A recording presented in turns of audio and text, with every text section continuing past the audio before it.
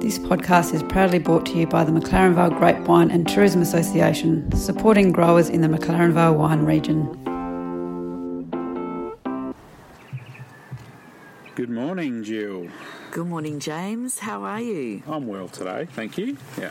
So you've been doing a fair bit of work lately. Yeah, it has been a bit of a wet season, like we were thinking it might have happened. Yeah.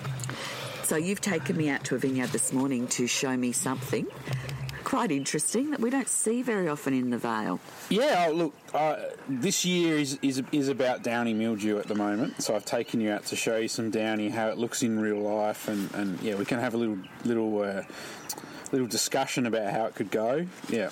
Yep. So so when we were talking in the car, you were saying that we haven't had massive outbreaks of downy mildew in the Vale over many seasons. No. You said maybe 74 and 92. Yeah, there's two very, very bad years, the 74 and 92, 93 season.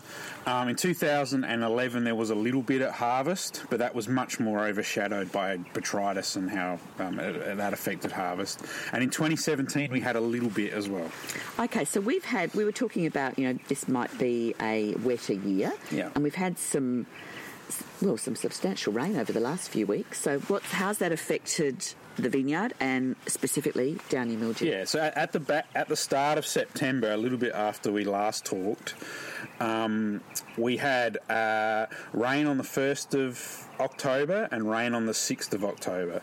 Now, both of those events were very close to being a downy mildew primary event, but you could argue that maybe they weren't. But we used a bit of, nous, a bit of local knowledge, because where we stand now, and in many vineyards, there was actually surface water on the surface, and that just makes it so much easier for downy to get started. So instead of being maybe a 10-10-24, you can kind of bend the rules a little bit. But at that point, it's theoretical until we saw it. It's just, did you think it was? And so we put out all the alerts saying, yeah, we thought it was. And then beginning about 3 weeks ago, we found the first oil spots from that event. Now, in the time since then, every time it's rained a little bit at night and it's been over 13 degrees, it's called a warm, wet night, downy mildew secondary event, because the downy sets spores on the back of the leaf, and they spread. Okay, and that's what you're seeing now. That's what I've seen now. So what I'm seeing also, and it's quite deep into this canopy, is just bunches covered in it. Yeah. So what's going to happen now? Unfortunately, they'll fall off. Okay, yeah, so we've lost those already. You've lost that. So this can really affect yields. Yeah, and that's why 74 and the 92, 93 are famous, because people literally didn't pick fruit. Okay. Or they picked only a quarter of what they normally pick. So we lost 75%. Yeah. So talk to me about the regime and what people should be doing now, considering you've seen this. This vineyard is being sprayed every fortnight. It's had copper protection. And then in the last round, which was sprayed last week, it had a synthetic product. Okay. To protect for downy mildew. Now, even with those sprays, it was still able to get going in this little bit here. Yeah, you can see that there's there's a lot of it.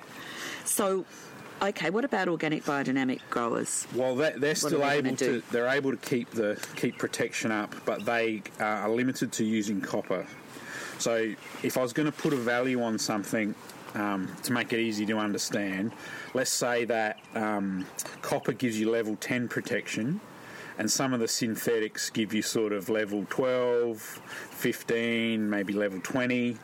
And that's purely because copper is sort of able to protect the leaf that it lands on, but it doesn't redistribute around the plant at all. So as the plant's growing, copper kind of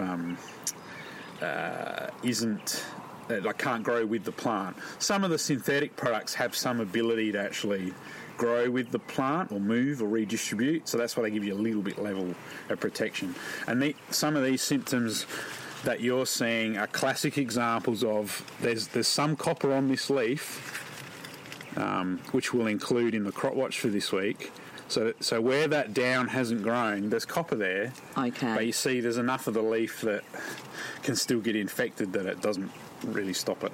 Yeah, there is. Yeah. Now, you were also mentioning that it's very hard sometimes just because of the availability of product, because it's something that we don't get very often. So I think that the 1974 downy mildew outbreak was due to a lack of knowledge because people really didn't know what was happening. In 1992-93, it was still something people hadn't really dealt with, and many people didn't know what was going on. But when they did start to see downy mildew building up, downy got to a point you could see it from a tractor, so all the people doing their spray rounds could all of a sudden start to see it. The solution is then to go and get a what they call an eradicant product. And in that era, there was only one eradicant product available from one manufacturer, and so it just purely wasn't what people had to line up in the street.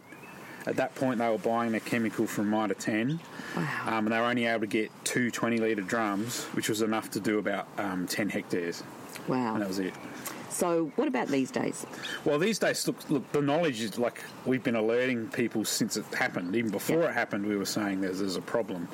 So you really should know the minimum thing you should be doing is putting some protectant on. Okay. Whether you've got hot spots like I've shown you or just in general, the minimum you should be doing is just keeping some protection on. And how long will you be, or what sort of weather do we need for you to stop doing that? We would have to go dry for a reasonable amount of time. So when I say reasonable, maybe reasonable? 45 days, something like that. Like downy will eventually die, but it has to stay dry.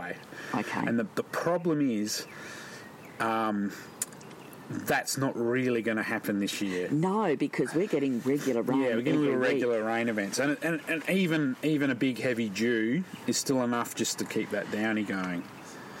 Okay, so look, any tips, what else can you tell people to assist them in dealing with this? Well, I guess describing how I found this hotspot is a good one to think. Like, I came here because I was training some students on how to find disease, and I'd remembered that this was a spot where there was a fair bit of downy in 2017, so I came back to it, and lo and behold, it's in the same spot that I found it. So if you've had parts of vineyards and you've got the knowledge of the site that has had downy before, go to those places now and look for this, because this infection, I don't think you'd see it from a tractor, right? But you'd see it if you're on a quad bike checking irrigation, or if you're on foot walking, you would see it.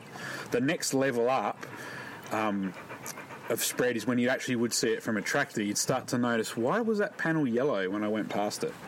Okay. Yeah, you would actually begin to notice it then. So get out in your vineyards, start having a look, especially if you've had these incidents before.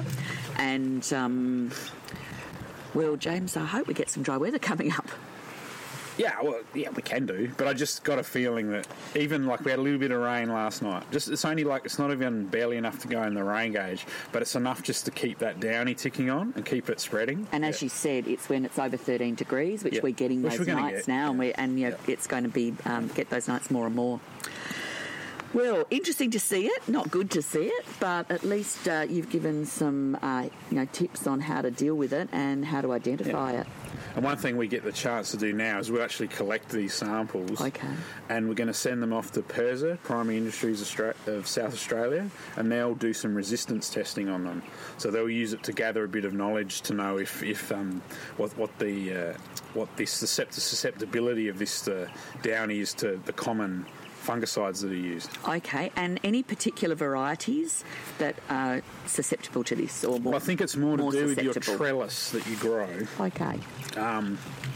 This vineyard, they're running a high shoot density, so there's a lot of shoots per metre, so that's a little bit hard to spray. So that puts them at a little bit of a disadvantage. Vineyards that have lots of water shoots coming from the trunk, are at a disadvantage because downy starts in the soil with splashing, so they're just much easier to get downy on your water shoots. Yep. So, and it'll go a lot quicker on the water shoots because they tend to be wet a lot more. And then, of course, unfortunately, bushvine Grenache is very susceptible to it because it's low on the ground. Low on the ground. And, of course, we don't have a lot of Grenache, and our Grenache is pretty important. Yeah, precious and highly valuable. Yeah, so you don't want to lose any of it. Yeah.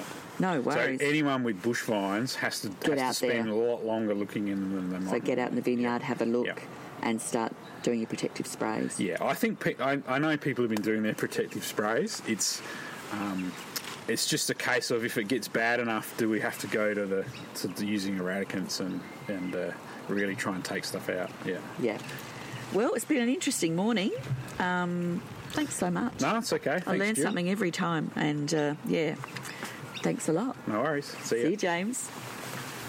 This podcast is proudly brought to you by the McLaren Vale Grapevine and Tourism Association, supporting growers in the McLaren Vale wine region.